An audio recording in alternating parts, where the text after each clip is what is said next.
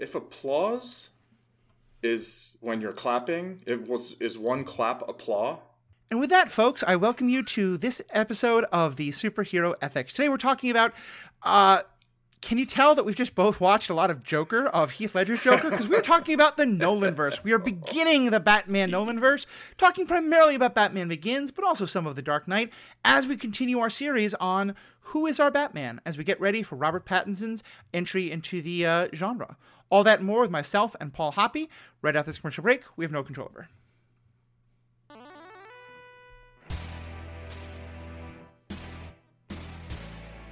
Welcome back. I'm Matthew, your host. I'm joined by Mr. Paul Hoppy. Paul, how are we doing today?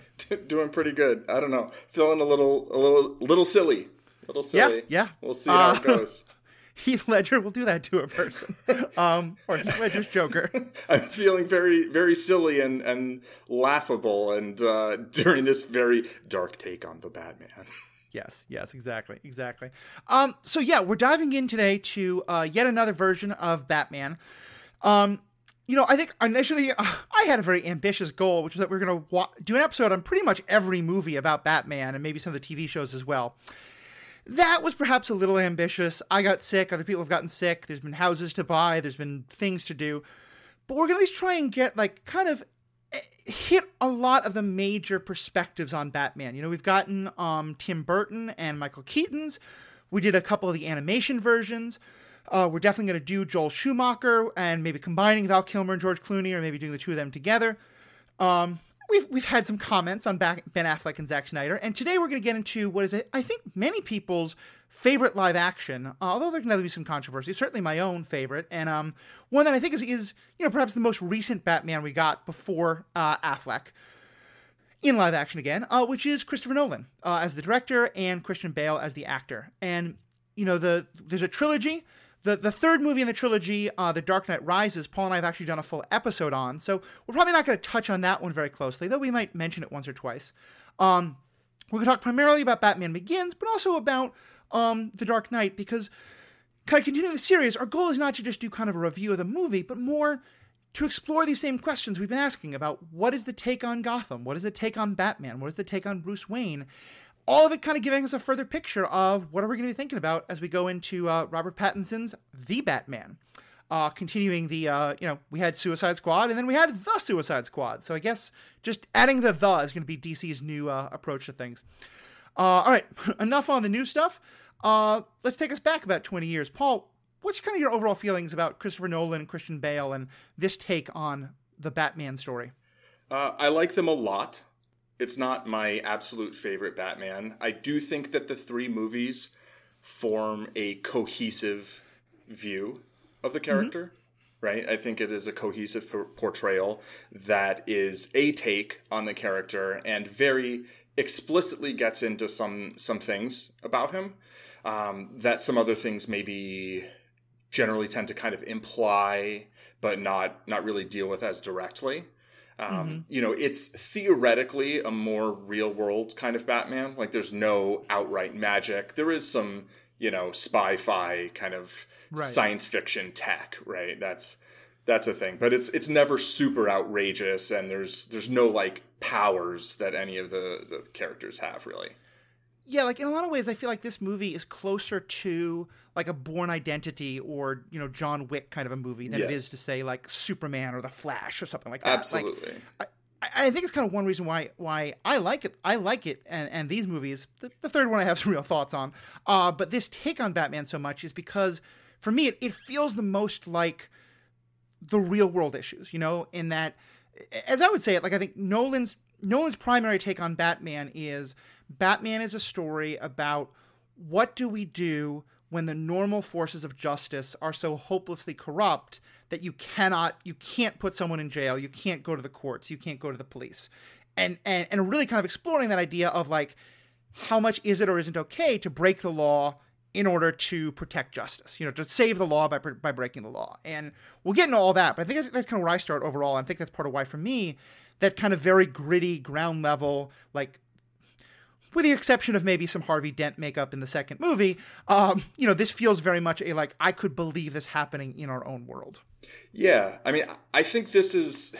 I saw there was some argument over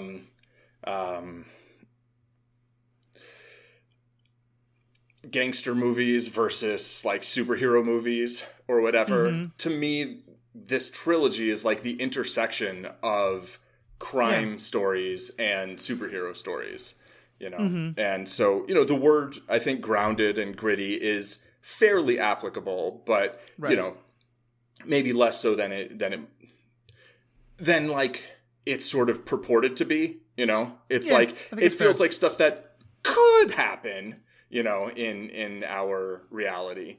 Not necessarily so much like stuff that would happen, but I did like how you put it when we were covering, I'm not sure if it was the animated series or if it was before that when we were covering Batman Returns, but you referred to this as sort of the, the Batman that you think that we would actually get, like, in the real world, as opposed to, like, one that we might hope for, kind of. Yeah, I think so. and I like that. And I mean, these feel like crime stories, and, like, the overall question is, like, what is it reasonable to do when, the whole system's broken, basically, and you can't, you just go and try and arrest someone, and then they're just going to get let go because everybody's paid off.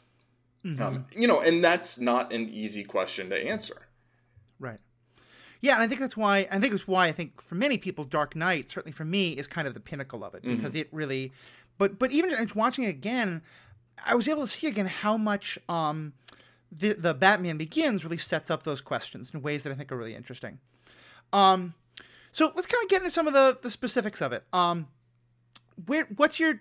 I mean, obviously, it all starts with like, is this my Batman? What's your? Before we kind of answer that specific question, let's just kind of talk in general. Like, what's your opinion on how this movie presents Bruce Wayne and Batman? So in there's the whole backstory part that's like before he goes on his quest to kind of become Batman, and which he isn't even like, I'm going to become Batman. He's like, I'm going to go try and figure some stuff out, basically. Right. The part before that, I'm not crazy about.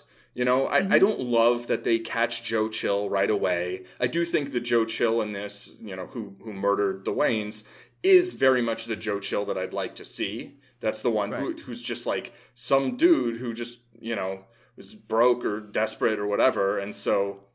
Yeah, it's not a plan, it's not an assassination of the Waynes, it's just, I need some money for whatever, and here's some rich people, and I'm going to put a gun in front of them. Exactly. It's second-degree murder, right? It's not first-degree murder. It's just like, I'm going to try and steal, and I'm going to threaten someone with a gun, and I might end up shooting them, but my plan isn't to go and murder these people specifically. I do think you can have great intrigue in terms of like figuring out who tried to kill the Waynes, and you can make some big thing that some other things have. But here, this to me sort of speaks more to, the origin of Batman and like Bruce Wayne kind of having this understanding that there are a lot of people who are driven to do things like this, and that they're not necessarily all, masterminds or that it's not always all malice, right? But that it's like, it's something that's very,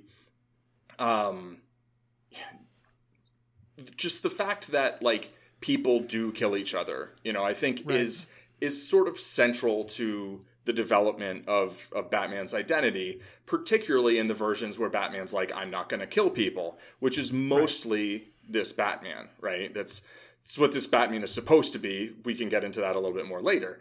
But I feel like I don't love that Joe Chill's caught right away, because I feel like then there isn't this kind of, well, any person that he's tracking down could have been that guy, right? That's fair. That's fair. And then I also really don't like that he's like, I'm going to shoot him when he gets let free. I think that is there to very explicitly sort of try and create a discussion between like vengeance and justice.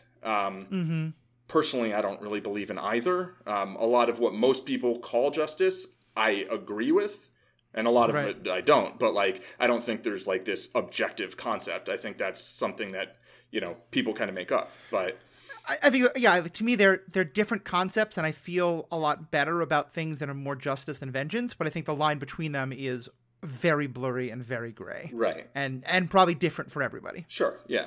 And, the fact that the choice is like taken out of his hands, that Bruce doesn't make a decision not to do that he was going to kill that guy, probably, unless he backed out at the last moment, and then somebody runs up and shoots him, which is like, oh yeah, well that would happen, right? Like, of course that would happen. So, it feels, that turn I liked, but to me, it kind of, it stunts Bruce's character a little bit. And for me, the fact that here's a 20-ish year-old Bruce Wayne who hasn't done any visible training, done any visible studying. Like, how is this guy going to become Batman in 7 years? Right. Just by going and living amongst criminals and then like stealing a piece of fruit and like getting locked up in jail and beating some people up, like, and then doing some training, right? Okay, he did some hardcore training, but it feels to me like, I feel like a Batman that's really convincing to me probably has to have been training since basically like his parents got killed. Then he's like, I'm going to do this thing. So that's like my vision of Batman. And I don't love the way this goes, but I understand sort of, and I feel like it works narratively very well. So to me, this is a version of Batman that I appreciate. Yeah, I think I hear you about that. And I think it feels to me like there's a couple of different points on the Batman journey, and one of which is the decision to kind of train himself to be like this very well-trained fighter.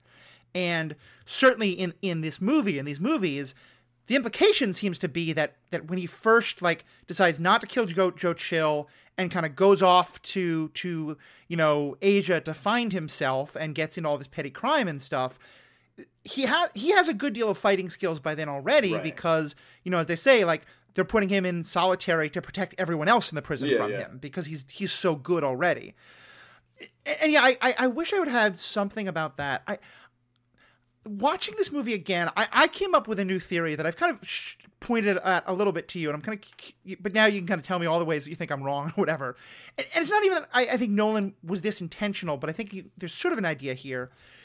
In most tellings of the story, one of the ideas, and I got this, I'll say, from a great podcast, DC On Screen, they've made the point a number of times that, with like Clark Kent is the person and Superman is kind of his alternate identity, and like Jon Stewart is the primary identity.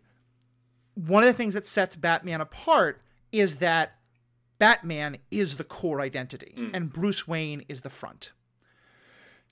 I feel like the first two movies in this series, and maybe to some extent the third, though I kind of more disagree with its take on it, it's kind of playing a what-if game, because often the idea is, once his parents are dead, he has lost everything. He still has Alfred, but Alfred's this very kind of weird relationship.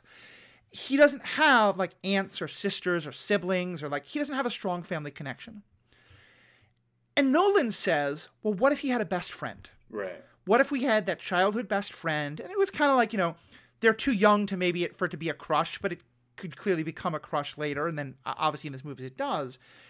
Because I feel like, in some ways, the first two movies entirely are an origin story, because it's what if it wasn't the moment his parents died that he has to fully give himself over to being the Batman, like that this is all I can do. It feels like for most of these two movies, and even the third movie, and I've heard this being a critique, is that Nolan feels like Bruce Wayne always could go back to being Bruce Wayne, that he could get to a point of closure and healing with the I think we can call it a PTSD kind of experience, so I don't want to diagnose a fictional character, but a deeply traumatic childhood experience of seeing his parents murdered right in front of him in a way that, in his mind, he could blame himself for, though I think incorrectly. So yes, I guess kind of I feel like you're right that some of the dates don't line up, and this is a different take on it, but I think I really appreciate it when I look at it through those eyes of, whether you want to call it a what if or not, Nolan is kind of asking, like, what if the decision to fully become Batman, or the push to fully become Batman, doesn't really happen maybe it doesn't happen at all based on the third movie, But at the end of the second movie, Rachel says that to him, like that now is only when I fully have decided you really are Batman, that you couldn't come back to being Bruce anymore. What's kind of your take on that view of it? That a lot of it is we're pushing all the narrative back because we're pushing back the moment when Bruce really fully becomes Batman. Yeah, I think that's sort of both a strength and a weakness of the trilogy for me, that it is basically always asking the question, like, does Bruce Wayne need to become Batman? You know, can Batman go back to being Bruce Wayne? Does Gotham need someone to be Batman? You know? Right. And I think those are very interesting questions. I think having them be kind of, in some way, the focus of all three movies, it goes back to my one of the things I liked in Batman Returns was like, Batman Returns was just like, yeah, he's Batman. You know, there's not a whole bunch of, he's just doing Batman things. He didn't have a character arc. Right. He didn't need one. Yeah, he didn't need an arc, right? He had a character, but you don't always need an arc. I've heard some movies, complain, like somebody was talking about Braveheart, which, you can have whatever thoughts you have on it, but they're like, well, it's not really good drama because, he's brave at the beginning, he's brave at the end, there's no character arc. And it's like, why do you always need this kind of arc to be like the backbone of your story? Like, it doesn't have to be that way, right? That's not the only way to tell a story. And I do think that these movies are trying to kind of get to the heart of, like, why is he Batman and what does it mean to be Batman, and like, should he continue doing it?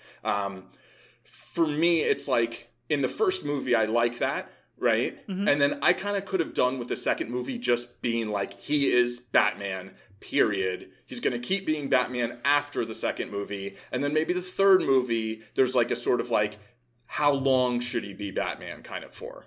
Right. So I feel like in terms of the arc of the overall trilogy, there's maybe like a bit too much of that same question being asked. But, it is the theme of it. And I think it does this trilogy does a good job of exploring it.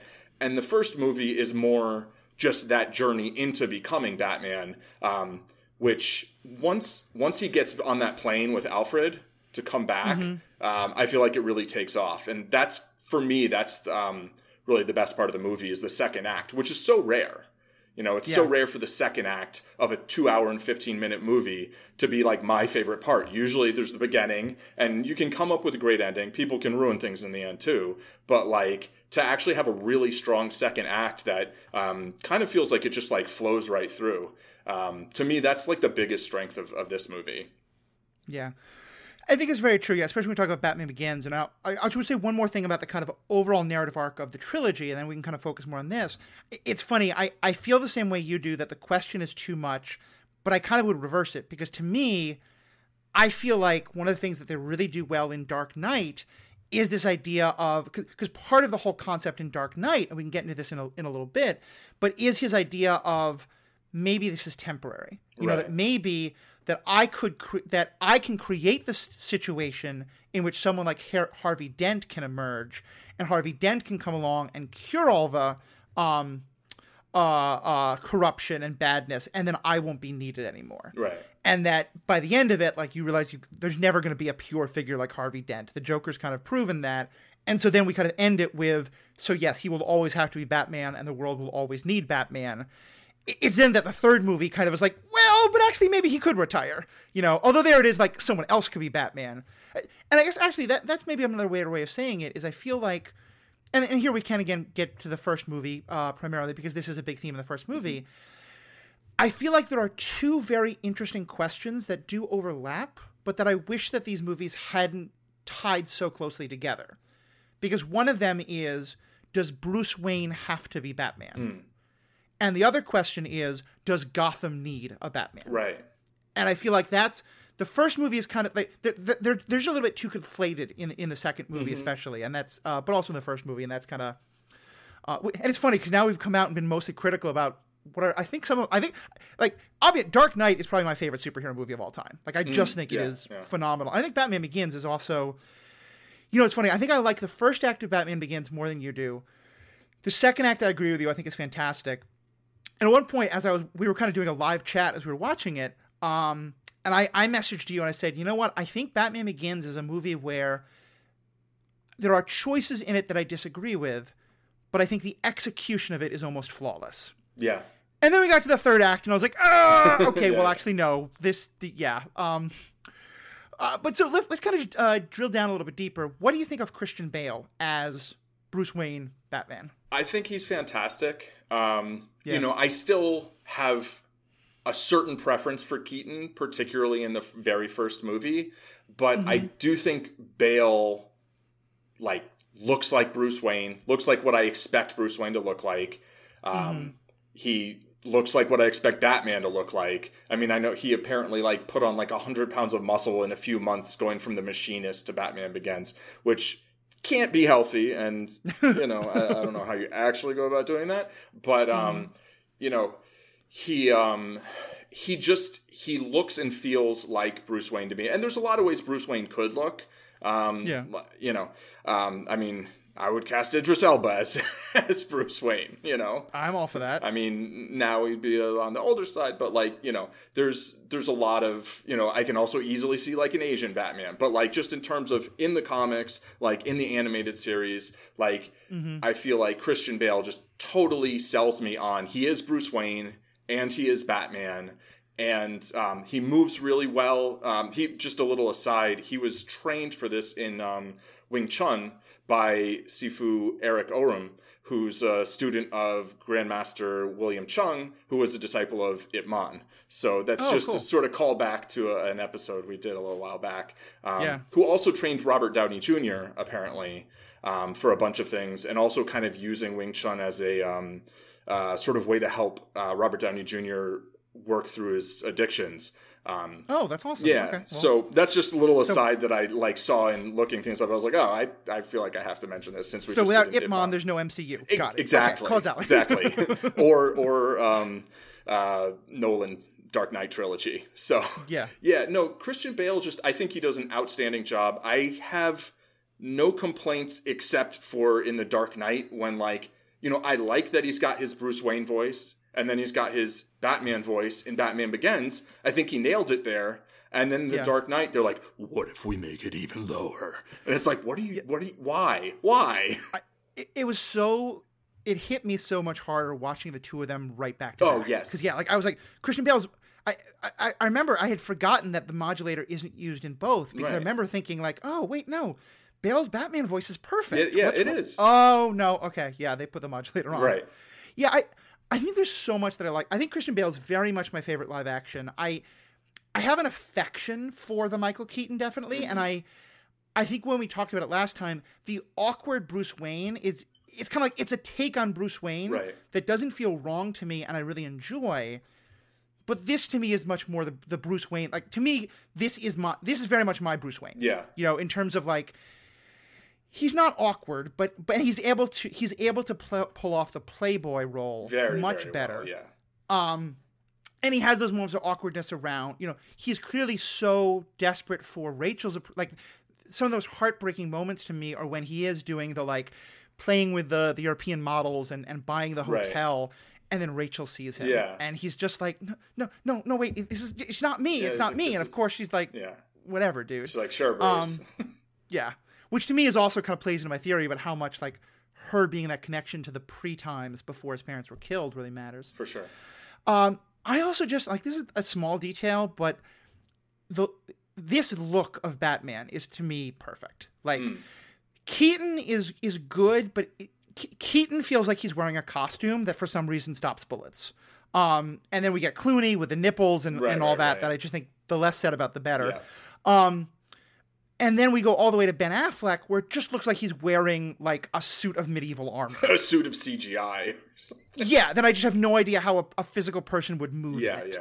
And so to me, I feel like this is kind of the perfect middle ground of just, like, how I want Batman to look. As well as, and we were talking about this before, it's not quite the detective work that I want, because a lot of the detective work is more cool, figuring out cool tech than it is like getting inside people's heads. But I feel like this is the most live action Batman as the world's greatest detective that we get. And I really do appreciate that there's a lot of that. Yeah, yeah. I feel like it's very gadget inspired, right? Which I feel like Batman is often a combination of that sort of like advanced tech detective work with the like really understanding people and getting inside their heads. And we don't get so much of the latter here, but we really haven't gotten that much of it in any other live action either, unfortunately. I hope that's one thing that I most enjoy seeing in the new one. But yeah, there is an element of detective work here that isn't so present in the previous four, or certainly not successfully in the later ones where, he just keeps getting the wool pulled over his eyes. Yeah. Like there's one moment, and this is in Dark Knight, but I think you see elements of this, but this one moment I think best captures it. There's a bullet that's connected to Joker that's been shot into a wall, it's been shattered, and he basically like he uses tech, but it's not he just says to like his friend, Lucius Fox, get me a fingerprint. Right. He figures out this way of like recreating the bullet shot from all these different angles that will allow him to pull it. And it's like he's using tech, but clearly Bruce Wayne is brilliant in his ability to figure out how to use tech to get the detective thing he wants. And I was like, okay, it's still not people skills, but it is, you're showing me his actual brilliance and his ability to use the tech, not just that he's bought the best toys. And I really wanted as part of Batman. Yeah, I agree. I feel the same way. And I will, now that, you mention Lucius, the relationship between Bruce and Lucius Fox and Alfred in the first movie especially, it really works for me. It really comes together, and it makes it, if you're going to have this Batman that doesn't have any Robin and doesn't have, Batgirl or Nightwing or any like more further Bat family, I think having Alfred be, complicit and be competent and, involved more than, some Alfreds are, right? And having Fox there. I love seeing Lucius Fox show up anywhere. I think he's a very important character. It's like the idea that like Bruce Wayne just has all these gadgets and we don't have any idea where they come from. That's one of the things that's sort of least plausible, I think, it's sort of not a plot hole, but it's just we're not going to bother to explain this at all. It's kind of part of the magical realism of the Burton universe. Right, exactly. Like, we're not going to ask questions. Yeah, it's just whatever. It's fine. Here, it's like, okay, maybe it is extremely unlikely that there'd be this dude in the basement with like a tank and, some helicopter type thing and like, a $300,000 bodysuit, but it's like, all right, at least you kind of were like, yeah, this is how. And you gave, someone like Morgan Freeman, a role in the movie, and you have Michael Caine in the movie, and like they just, I would say overall, like across the board, the acting is so good. Really in the whole trilogy, but especially in Batman Begins. Yeah, and like I think one of the best things about the Nolanverse is how those side characters are developed. Alfred, Lucius, and really also Jim Gordon. Yes. Because it's funny to me how much this is 1,000,000% my Jim Gordon. And then I realized, I go back and watch the Tim Burton movies, and I was like, oh, wait, no, that's very different. Yeah, Gordon's like barely in the Burton movies. Yeah. Let's get into all those characters in a bit, but first let's kind of pull back and just talk about Gotham. We talked about kind of the gritty reality feel. And it's funny, today I think gritty has become a real critique of like, stop thinking everything has to be edgy. I don't think it's that. I think it just feels like a real world, like, yeah, this is the kind of stuff that happens in the brokenness in our world. What's your take on, we'll kind of do the tone and feel of the movie, but I think so much of it starts with just Gotham itself. What's your take on this version of Gotham? I like it. It feels to me like a real world place, that's like New York, but somehow bigger and kind of like New York in the 70s or early 80s or whatever. And, the way the Daredevil Netflix show shows Hell's Kitchen, this Gotham, I feel feels sort of similar to that. You have these very rich people, you have very poor people, you've got a lot of economic troubles. It feels like a real place to me. It doesn't have that surreal feeling that the Burton Gotham has. And I can kind of go for either. I think if you tried to go for the surreal Gotham with, the Christian Bale version of Batman, I don't think it would really line up. You know, with these villains the way they are, I don't think it would line up the same way. You know, there's really only... Well, actually, I guess Scarecrow's like a little over the top, but he feels like a person who could be a person in our world, you know? Yeah. And so I feel like this Gotham is kind of perfect for this movie or for this trilogy, you know, and I think it's fairly consistent throughout.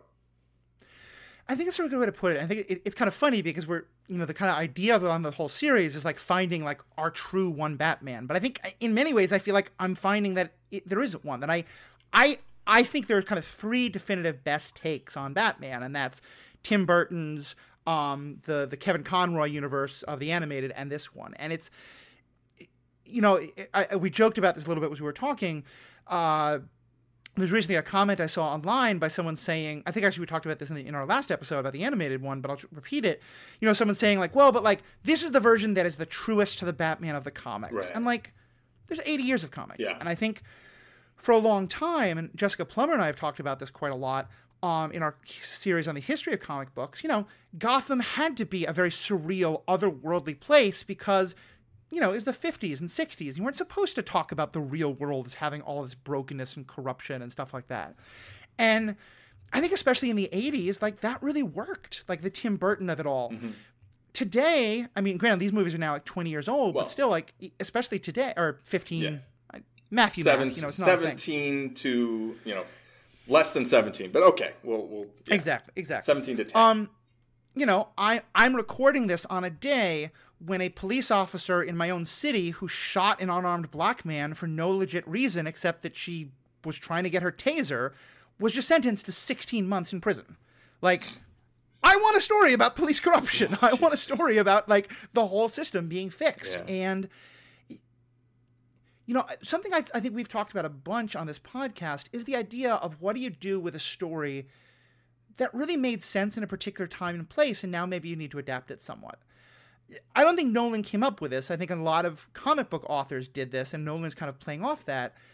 But to me, this is a great example of taking a story that's written in the 1930s and 40s and then really comes into its own in the 50s and 60s and saying, all right, what does it mean to retell it in the 90s, the 2000s, and beyond?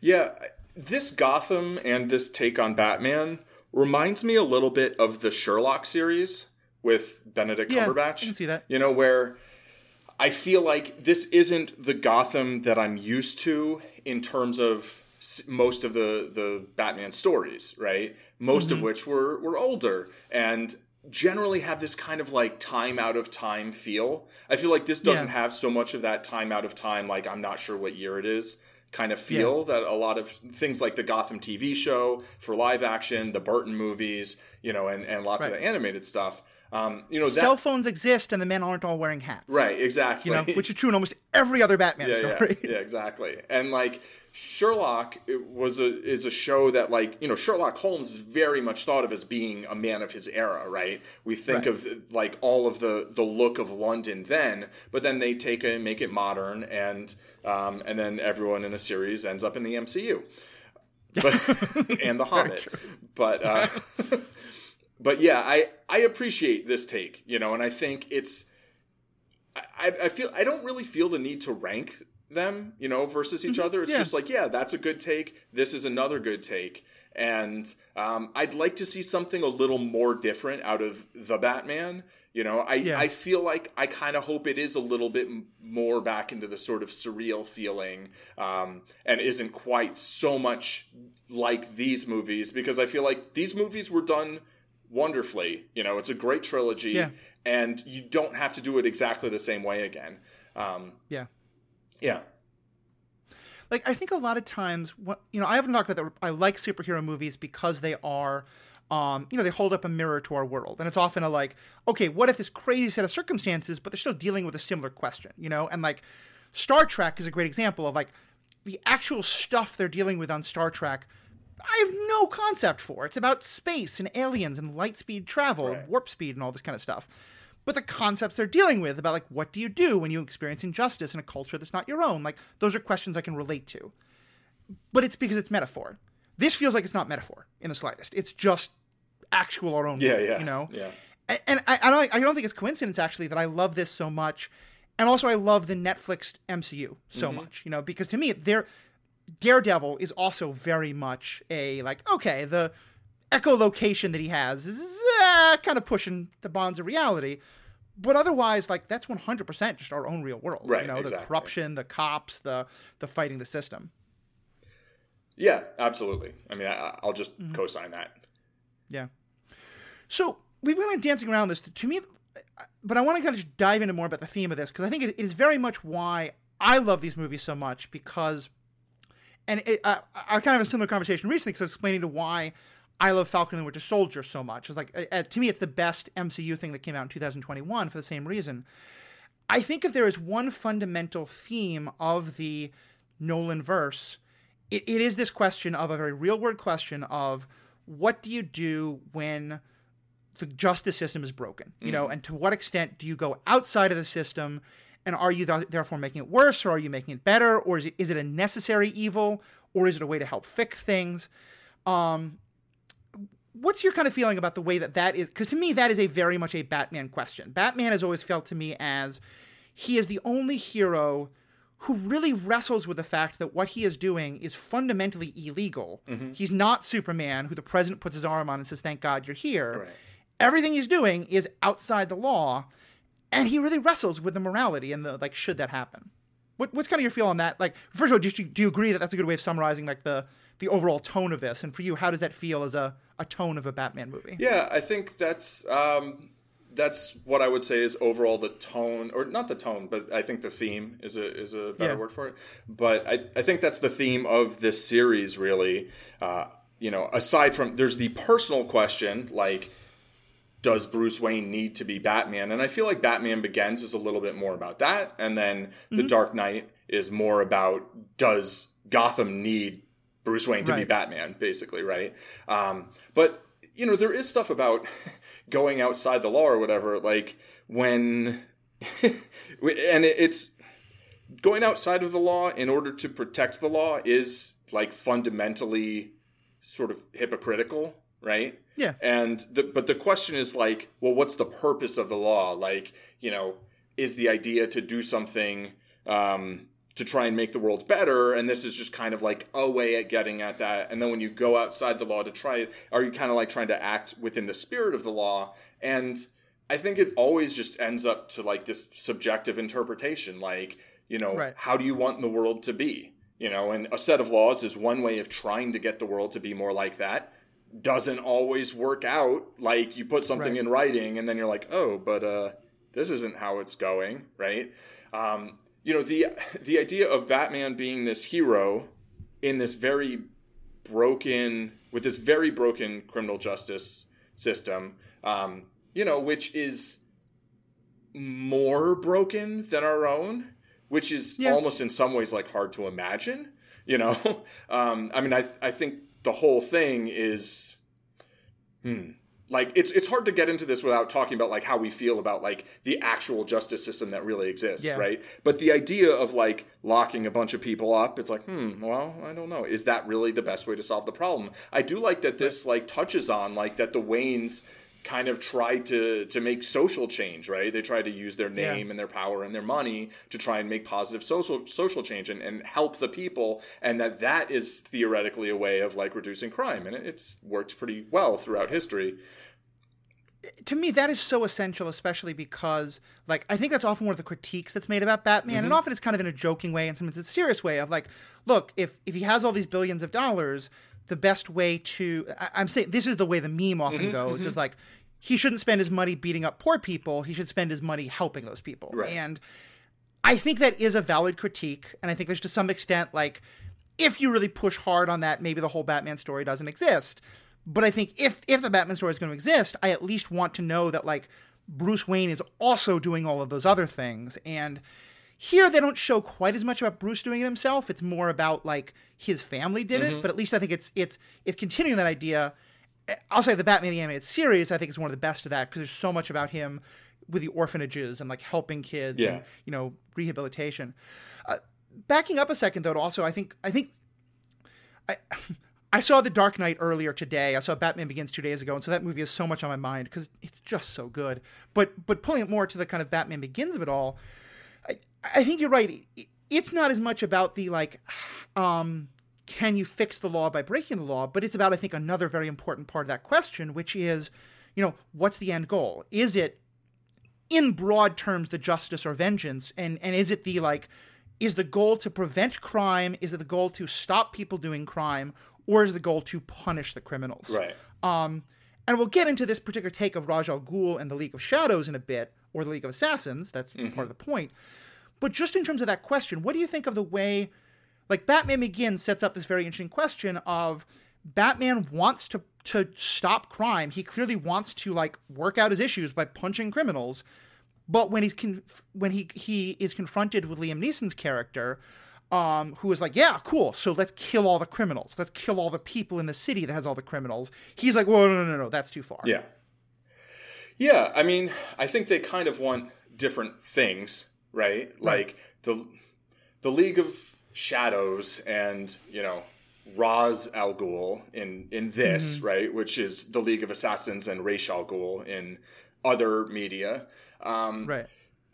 I'm not even going to call him Ra's al Ghul. I'm going to call him Ducard because I have my own we know he's not Ducard because then he said he was later. He's like, oh no, I was Ra's al Ghul. It's like, well, why should I believe you now that you were lying before? Among other things, because then it's a white guy is teaching another white guy about ninjas, and there's all these nameless, faceless ninjas who are just puppets of that's. Yeah, there's a whole thing. There's a lot of ways that part of the story gets very problematic. But let's just focus on him as Ducard because it's also not the Ra's al Ghul story, right, or the Ra's al Ghul story. So his view, which is apparently the League of Shadows' view, is when a civilization passes a certain point, you destroy it, right? And Bruce is no, I want to make it better. I want to bring it back to some, maybe mythical golden age that maybe never existed, right? But I want to improve things. And so those are fundamentally different goals, right? Right.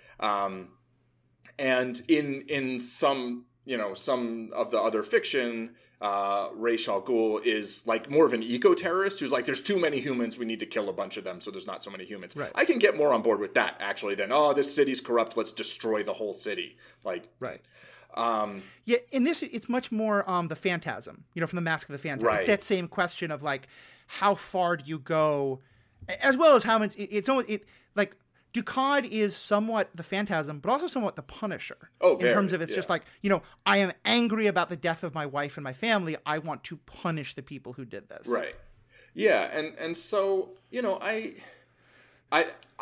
like first of all a lot of the training is excellent, right? The cinematography there, I think is wonderful. The whole thing where there's doing the ninja hide and seek, he's the test thing at the end. I thought that was cool. That was actually maybe the moment in the whole movie that showed kind of Bruce Wayne's cleverness and resourcefulness the most.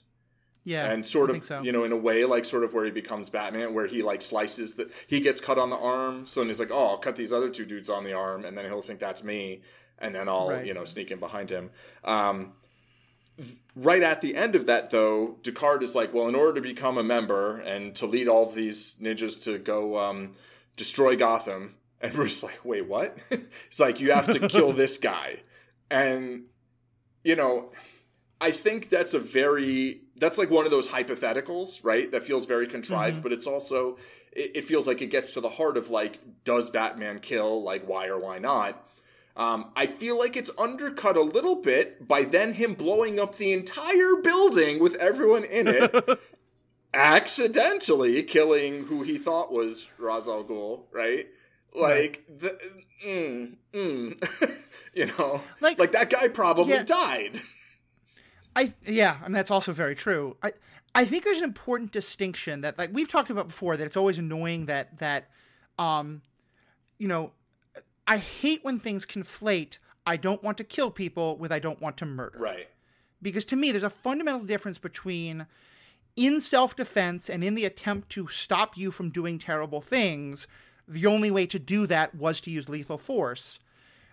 I appreciate the desire to avoid lethal force as much as possible, But to me, that is very, very, very different than I am going to, as an act of punitive justice, which I think is a misnomer in terms, but it's the best way to describe it, do violence to a person who is currently helpless and in no danger to anyone because they have done something terrible in the past, and I think therefore they deserve to die. Right. And so to me, it's like, it doesn't bother me as much, but you are also right that it's like, I wish there was some acknowledgement of, like, you know, of him being like, I hated that I had to do that.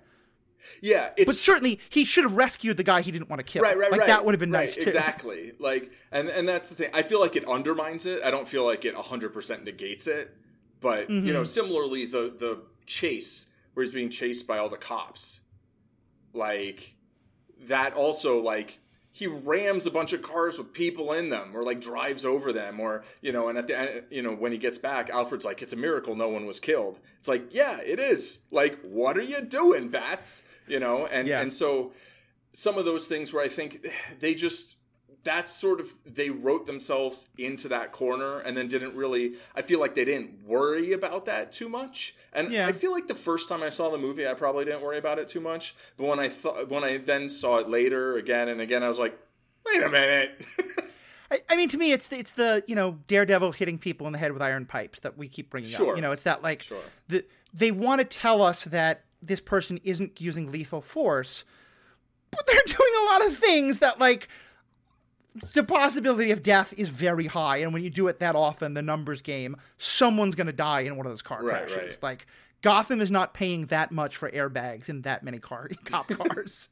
Yeah, I mean, exactly. And, you know, so that to me kind of undercuts that a little bit. And then at the end when he's, you know, like, you know, I'm not going to kill you, but I don't have to save you. And it's like, that to me is where it goes a little bit from being like very much like kind of my Batman to like, not quite, you know? Yeah. It feels not quite. It feels just a little off. And so that's like kind of what I like least, I'd say, about, you know, and there's a couple things that are more sort of like something else. But in terms of the actual story itself, those are the parts where I'm like so close, you know, and like the look and the feel and the tone and... Like, I totally find him convincing as Batman, but it's like, that's not exactly what I'd want Batman to do. Like, I'd want Batman to try and save him, and then he falls off and dies. There's this thing about movies, comic book movies particularly, killing their villains in a way that comics and TV shows don't in the same way. And I think it's because when you have these serials, like...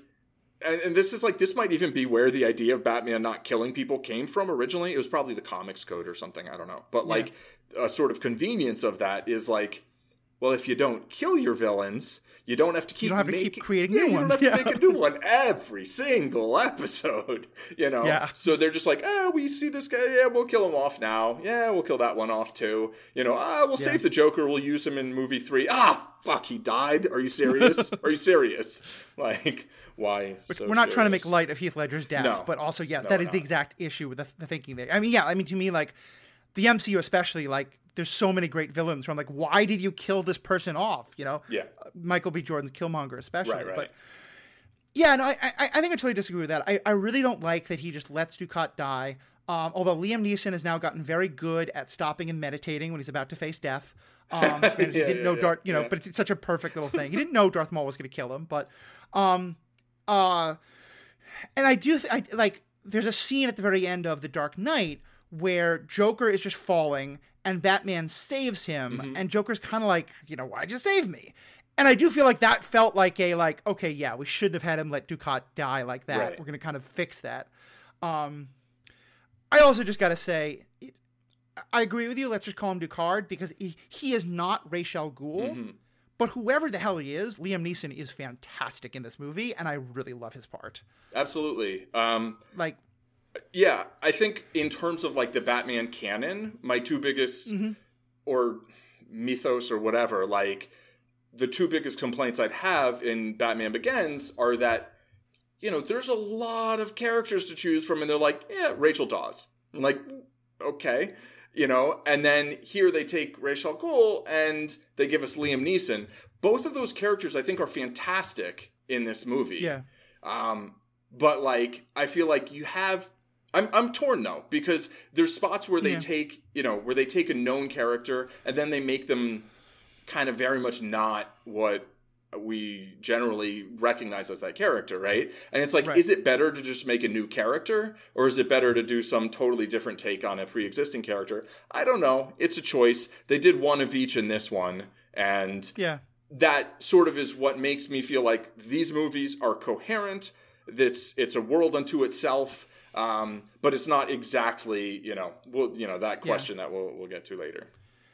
Like, I definitely think, like, I think Rachel Dawes is perfect, again, because it's kind of the, like, we're introducing a new element that you don't often see Yeah. in the Batman Yeah. stories. And so, like, I was about to say, like, because you couldn't have, like, Selena Kyle as his best friend. But, like, But you do, but even there in Gotham, he Yeah. meets her after his parents have Sure, died. yeah, yeah. Which I think is really the key part there. it's not somebody who's known literally his whole life. I will say, in a little bit in their defense with Ra's al Ghul, I was someone who, like, I thought I knew the Batman story pretty well. I'd seen some of it. I had no idea who that character was going in.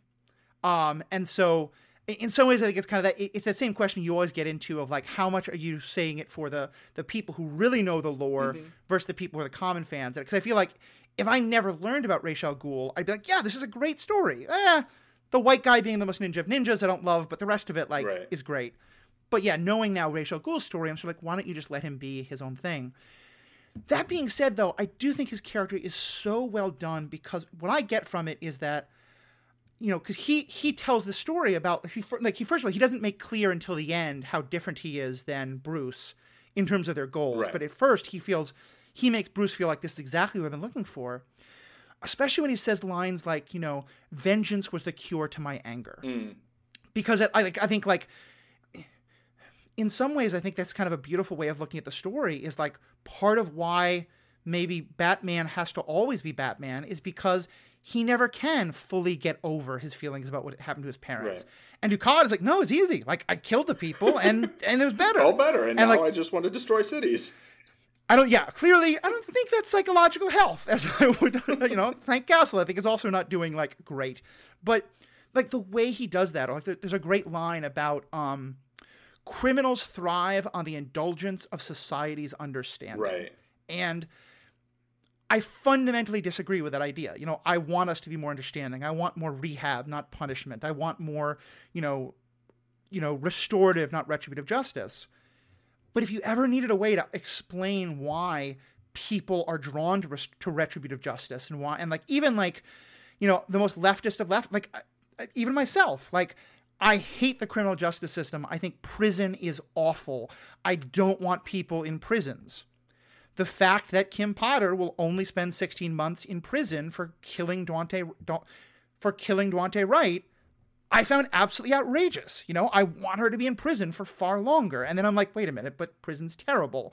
Like, I shouldn't want. And all my point is, I'm just saying, like, I feel like what Liam Neeson's character is speaking to, it is very understandable. It is very relatable as to why that would be so tempting to Bruce Wayne until he's able to, like, see just how far it goes and step back from the abyss. Yeah, I think it's a very well expressed, very real viewpoint that I disagree with, and Yeah. I think the way you make a good story a lot of the time, particularly if it's some sort of action story, is you have characters who very effectively express a viewpoint that hopefully a lot of the audience disagrees with, maybe sympathizes with, and maybe feels a little torn, right? And they see that as like a real question, and but I think he's very convincing as being that guy who totally believes that and has gone full force along with it.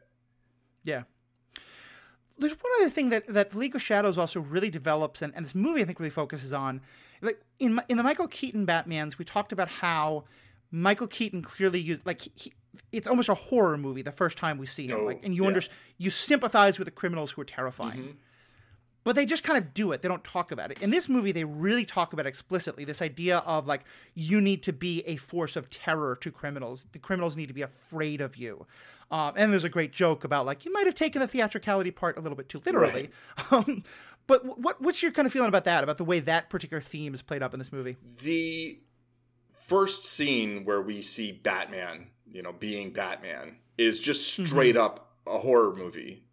scene. Yeah, right? those could be teenagers getting killed by a sledge. Exactly. You know? And they're not getting killed, but they're disappearing, and one by one, and they're all getting freaked out, and it's just perfect. In the Tim Burton movie, they showed us that also, I think, in the first, right in the beginning. But here I feel like it was done even better.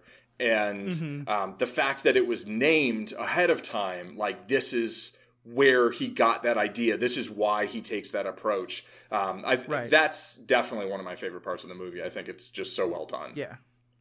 And especially the way it's tied into that, in order to do that, he has to conquer his fear himself. Right. This movie is a great illustration of why, like, this character should be named the Man Without Fear in Daredevil, the guy who uses sonar echolocation like a bat. Maybe he should be Batman. But, like, that scene of,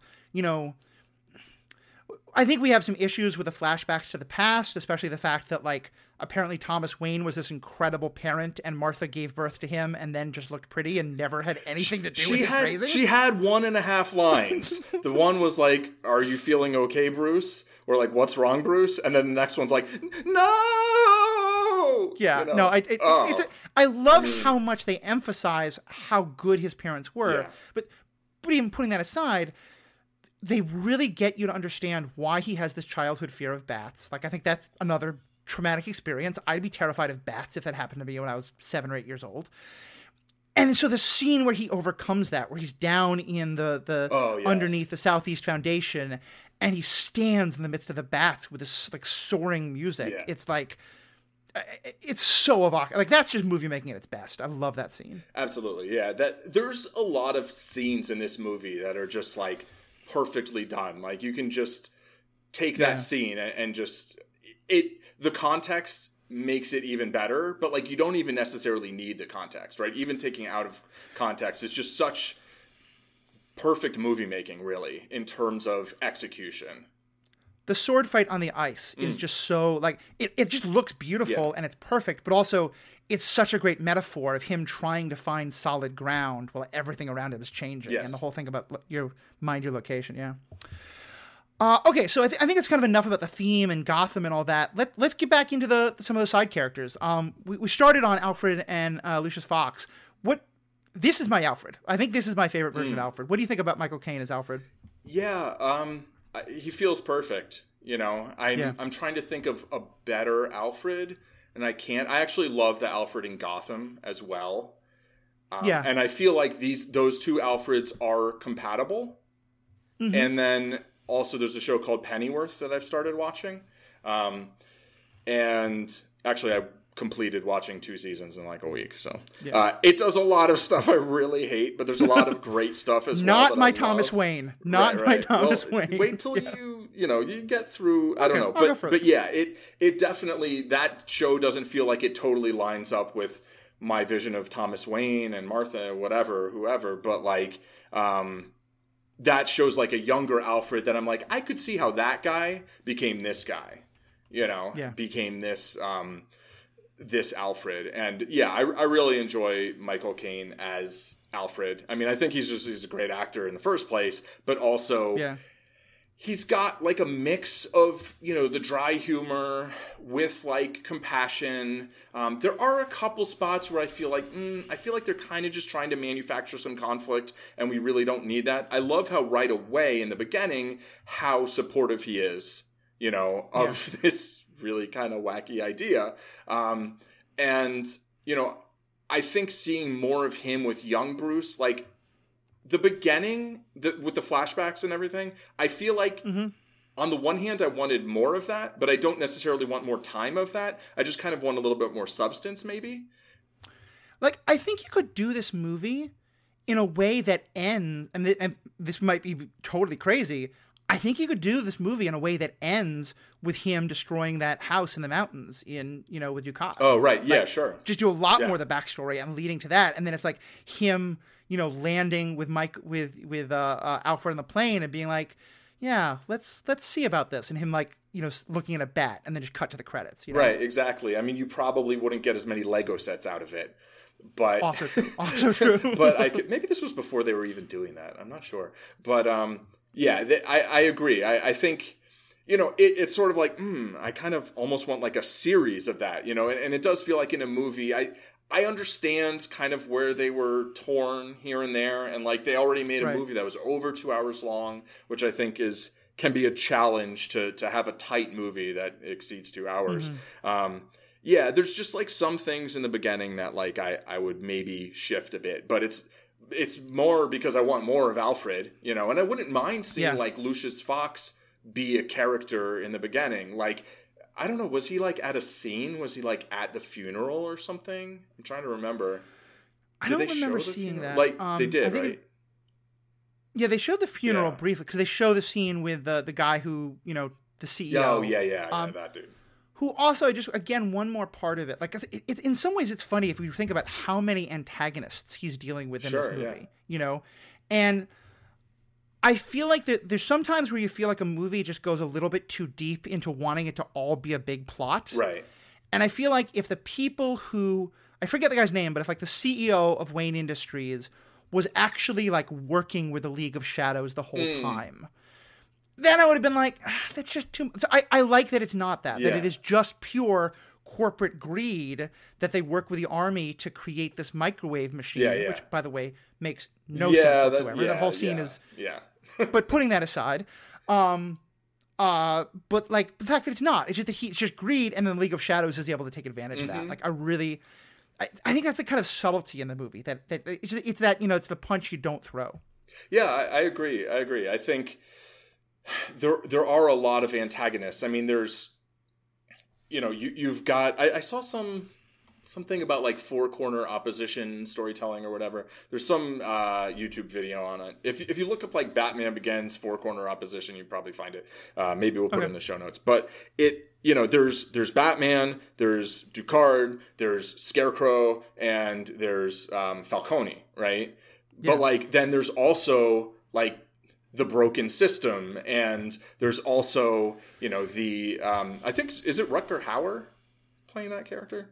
That sounds right, yeah. So, there's the CEO or the interim CEO or whatever, and so there are like a lot of things that he's struggling against, and I do think though, like having Alfred there and having Lucius there makes it feel more plausible, I think, and especially with these two guys being like so sharp and competent, Yeah. Like, one thing I really love about Alfred, you talked about how supportive he is. You often see, especially more recently, the parental figure who's just like, look, it's not that I might think, like, I want you to go become a doctor or a whatever, but honestly, I just want you to care about something, and I'm going to support you whatever you do, even if it's kind of wacky and off the wall. That's kind of Alfred, where Alfred's like, look, I want you to go to Princeton. I want you to find a relationship. I want you to find something that makes you happy. Dressing up like a bat and beating up criminals makes you happy? Okay, it's better than you running around, not knowing what the hell you're doing with your life. So sure, I'm here. Right, sure. Well, okay, we'll go with that for now. Yeah. We can go so much deeper on them. Speaking of long, this is going to be a pretty long episode. We haven't even touched on, I think, one of the best of the like supporting characters, and in many ways a very different take than most other Batman stories up to this point, at least on screen. But one that I'm very fond of, I think you're very fond of, Jim Gordon. Yeah. What's your take on this version of Gordon? I really like Gordon starting out as like a sergeant, and then he becomes a lieutenant, and he's kind of like, the one cop that Batman finds who he thinks he can trust. And, there's a lot of Batman stories where just like kind of the police are fine, and Batman's basically like a cop that, Gordon calls up on a red phone when like they need some help with some supervillain. I like that that's not this Gordon. I like that this Gordon isn't sure if he can trust Batman at first, and Batman's not sure who else he can trust besides Gordon. And then that kind of plays through. I think it's hard to talk too much about Gordon, without talking about The Dark Knight. I feel like that's really where he becomes really a principal character, right? Here he's an important supporting character, I think, in Batman Begins, but I feel like in The Dark Knight he really becomes this character who gets developed through three movies in a way that Gordon hadn't at all been developed in, certainly not in the what's it called? in the first four movies, and in a way that then sort of led to the Gotham TV show, where you kind of got even deeper into him in a way that, you only can in a series in a many episode series, not a 3-movie trilogy. And there've been some comics that develop him more. There've been some of the animated things that do, but sometimes he's kind of just a little generic. I do think he has more personality in the animated series than he does like in the Burton or Schumacher films. Yeah. But this feels like a real character and a real person. Yeah, I think it feels like a real person. I think I would say, like, in Batman Begins, you're right, he doesn't get much character development, but his character is used to develop very important parts of Batman's character. Yes. In terms of, like, first of all, this idea of, like, that to reform the system, you need to be working on the outside, but you also have to have someone on the inside, and I think that's a really interesting dynamic that we kind of talked about. But also this idea of trusting people, and it's kind of funny given that we just talked about the Lego Batman movie, where the whole thing is like, can he learn to trust someone? Right. In this, like, Batman like quickly realizes, like, not only does he need Gordon overall, but like when the idea is to stop the train, he's like, I'm going to fight, but like, you're going to take the Batmobile, right. You're going to stop the monorail. Yeah. And I really love that. I love that this is a Bruce Wayne who's willing to partner with people, Yeah, and it feels like believable to me, that I feel like we get enough of Gordon. Batman knows enough about Gordon that it feels like, yeah, I think he would do that. And that's, I mean, we talked about the detective work not having a lot of sort of people intuitions, but I think that does speak to, like, yeah, being able to find sort of like the one good cop or one of the few, right? I mean, he finds the one good cop, he finds the one good DA, and he finds the one good, like, executive at his company. Yes, exactly. So I think that does actually speak to his kind of being able to understand people and sort of predict how people might respond in different situations. I do think there was a really interesting moment early on when that guy who feels like it's Harvey Bullock but isn't Harvey Bullock says to him, do you want a taste? And he's like, no, and he's like, it would make the rest of us feel better. And he's like, I'm not a rat. And it's like, oh, like that there is this, like, that you, and I think this is a real thing, right? In real police blue forces, wall of silence is that, the idea that would be, like, unethical to, like, tell on your fellow officers, and that, like, you're all kind of on the same side, which, like, theoretically you should be on the same side, but that side should be against corrupt cops also, obviously, but it often isn't, right? And so that sort of, I think the fact that a line like that could just go through so smoothly without really getting much comment at the time, I imagine. I don't know. I wasn't really reading reviews in 2005, but yeah, I mean, ACAB wasn't a phrase that anyone had heard at the time, and I think, like, at that point, like, I mean, yes, there were certainly communities, especially non-white ones, that were very aware of, I mean, this is after Rodney King. Police brutality is very much a thing. Yeah. But I think we're still talking at that point, at least most of us, that we shouldn't have been, but a lot of us were talking about the bad cops. How do we deal with the bad cops? Instead of this idea of, and that today I think we'd look at that I'm not a rat and say, oh, so Jim Gordon really is the problem, But I think you're right. It's that kind of, like, you have to kind of remember that as written at the time and place that it's written. Because today it's like, oh, no, you should not say that. Right, but, like, Yeah, and it's like, theoretically he could just be saying that and, like, actually not be a rat. But, like, I felt like the character believed that, And then the next episode, The Dark Knight, when Harvey Dent talks about being having been in IA, right? Internal affairs, not IATSE, as they say, all the words. But, like, that kind of is like, oh, I guess Gordon wasn't really, he wasn't ratting on people. He was on cops. He was, like, trying to put away the quote unquote bad guys, which were the ones paying off the cops. And You know, maybe you could do both, but okay. Yeah, you know, that'd be nice. That would be nice. All right, so I think that we've covered a lot of things. I was going to maybe have us talk about Joker and Harvey Dent, but I think we've said so much of we've gone so long that I don't want to kind of start a whole new thing. So I'm not going to do too much about Joker and Harvey Dent. We'll probably do another one on The Dark Knight because it's such a good movie, so much to talk about. Is there any other kind of last points about this that you want to bring up or that we haven't really got a chance to dive into? Yeah, just like in terms of. Like, I kind of don't, like, always want to talk about it, but, like, I do feel like these movies, you know, I just viewed them as they were, but, like, in terms of where Hollywood was in 2005, 2008, 2012, in terms of, like, representation, like, Rachel Dawes is basically a Smurfette, right? I'm pretty sure she's the only female character with, like, more than 2 lines in the first. I mean, I know there's like a judge who like has maybe 3 lines in The Dark Knight, but like there's really a dearth of female characters. And it's not like the Batman mythos lacks female characters. Sure, there's not as many as there are male characters, but it's like, you know, that was just like a thing, and it was a very common thing. And it's still a thing sometimes, but it's a thing much less than it used to be. So, you know, that, and then in terms of like Asian representation, like you've got you've got Ra's al Ghul, who, I mean, it has a complicated and varied history, but often is like actually a descendant of Chinese nomads in northern Africa. And here he's like Irish, you know, with like a French name. Yeah. So, you know, and like running a bunch of like nameless, faceless, you know, ninjas.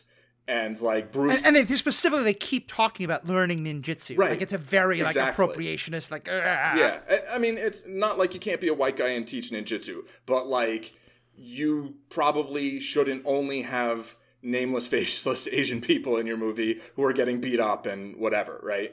And then the second movie, the only Asian dude is like the accountant who says he's really good with computations or whatever. Calculations. And then like in the third movie, I guess you kind of have Talia, but like then Bane, you know, is played by Tom Hardy, who I think does a fantastic job of Bane, of a really very different Bane, kind of more of a Darth Bane actually, but but you know, who often is generally more like Latin American background, you know, which Tom Hardy's not. And so just like I think it's still possible to just enjoy the movies on their own, and there's not a ton of like really bad representation, like negative representation, but it does feel like there's a very big lack of broad representation, you know. You know, and I think like, I mean, I remember people were upset that Morgan Freeman, people were upset that a black actor, Morgan Freeman, was Lucius Fox, you know, and so it's one of those both like. The movie was pushing in its time, but I don't want to excuse that. Yeah, like it also could have been, even for its time, so much better. Right? Yeah, and exactly. The second movie as well. Yeah, and that's just sort of just a thing to note. Yeah. Also, like this was called a reboot, and I've come to really not like the term, like, because the term reboot to me feels like it's like the official new whatever, and it's like I don't care. This is a new thing. It's a new story. Cool. Great. You know, you don't have to call it a reboot. It's what it is. The Batman is its own thing, you know? Yeah, I think we were talking about this some last time in terms of animation, that one reason we like animation is that you can have, there's all these different versions of like anime, you know, like there's a Joker with, there's like a Rasta, there's like a Caribbean Joker with like dreadlocks and a Caribbean accent and a black voice actor. And there's, you know, so many different perspectives. And I like that from that idea of like, there doesn't have to be one true Batman, you know? And I think it's one of the reasons why I'm going to like Robert Pattinson. I'm happy going into the Robert Pattinson version because I don't have a feeling of like, this is now the definitive version of Batman. Right. This is one more version of Batman, and we'll see. So yeah. So to that, and sort of a little bit to the Lucius thing, the one character I feel we really left out here was Jonathan Crane, portrayed by Cillian Murphy, who I think is amazing. I think this is a great Scarecrow. I won't add too much besides that. I think that was great. But do you know who was maybe going to play Scarecrow in the 5th original, in Batman Unchained or whatever, the sequel to the George Clooney one? No. Coolio. Apparently, Coolio played Jonathan Crane at the start of a motorcycle race. I don't even remember. I guess Alicia Silverstone was like doing a motorcycle race or something. I don't know. But yeah, so I think that would have been hilarious. I think that would have been hilarious. I do think that, Cillian Murphy is fantastic. I love this portrayal of him. The only thing I don't like, and again, this is like like the movie was made at the time when people were very upset about like criminals getting off by claiming that they were mentally ill, and like today I think we have a much better understanding of like there's rampant amount of untreated mental illness that often, and not just like the real extreme like talking to voices, but just all this stuff that is very tied to. I want to be very careful here because like a lot of criminal behavior can be linked to untreated mental illness. That is in no way saying that untreated mental illness leads to criminal behavior. Like it's not, but still, dealing with the mental health crisis in this country and this world is a huge way of dealing with crime. And so I really don't like that it really kind of paints the idea of thinking of criminals as mentally ill as, it's all fake. It's all, messed up. So I don't like that part, but he's a great character and he's terrifying. And the way that they shoot things from like the fact that they show people who are under that drug seeing Batman in just this horrifying way is just so well done. I think that's super effective. The way they show people seeing Scarecrow when he puts on his mask is so effective. I totally agree that there's a whole lot to say about untreated mental illness and about the justice system and their intersection that is beyond the scope of this particular episode. But there's a lot there. And yeah, it's not the best aspect of the film. Yeah, definitely. Sorry, a pretty low note to end on, but so overall, so where does this rank in terms of your Batman oeuvre? Yeah. And again, the ranking is like, it's more kind of like, this is not one is it fair to say that this is not one where you're like, that's not, like, you're perfectly happy with this version of Batman? It's not, you got some quibbles, but like, I think this is a good addition. I think this is a great rendition of Batman. It's a great take. It's not my number one favorite, but I love it. And actually, it's one of the things that got me back into watching more of the animation, actually. And it got me into then. When I saw the movie, I wasn't like, oh, that's not my Ra's al Ghul. I was like, oh, okay, this dude, And then like I went and watched a bunch of the anime stuff. I was like, oh, I actually like that version better, which existed before. But, I think this is a great Batman. The performances are basically across the board outstanding. All of the technical things and the score and the cinematography, I think, are extremely well done. And I do think that there's a way that these movies kind of like, elevated superhero movies in the eyes of the public is, I guess, what I would say. 100%. I don't think this podcast exists if it's not for The Dark Knight. I mean, somewhat Batman Begins as well, but then I think those two are of a piece of that was the first time I really was introduced to the idea that these movies could be a vehicle for talking about the ethical, philosophical questions that I love. Yeah. And I mean, like, The Dark Knight was nominated for Best Picture, and Heath Ledger won Best Actor. Yeah. And I think both of those were incredibly well deserved. And I think I think in a lot of ways the Tobey Maguire Spider-Man was also an elevation of superhero movies beyond what they had been.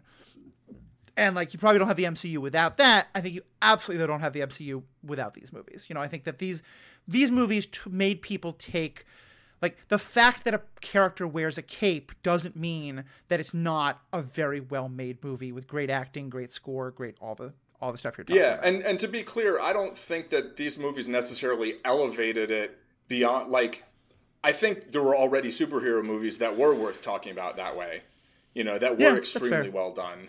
I mean, Marlon Brando played Jor-El, right? Like, it's not like there wasn't any of that already. It's just, I think that these are the ones that kind of like kicked it up a gear in the perception, right? And then also The Dark Knight came out the same year as Iron Man, which I think did a lot of the same as well. Might have helped. So that was a summer. Yeah, that was a very good and the summer. Incredible Hulk. Everybody remembers that one, right?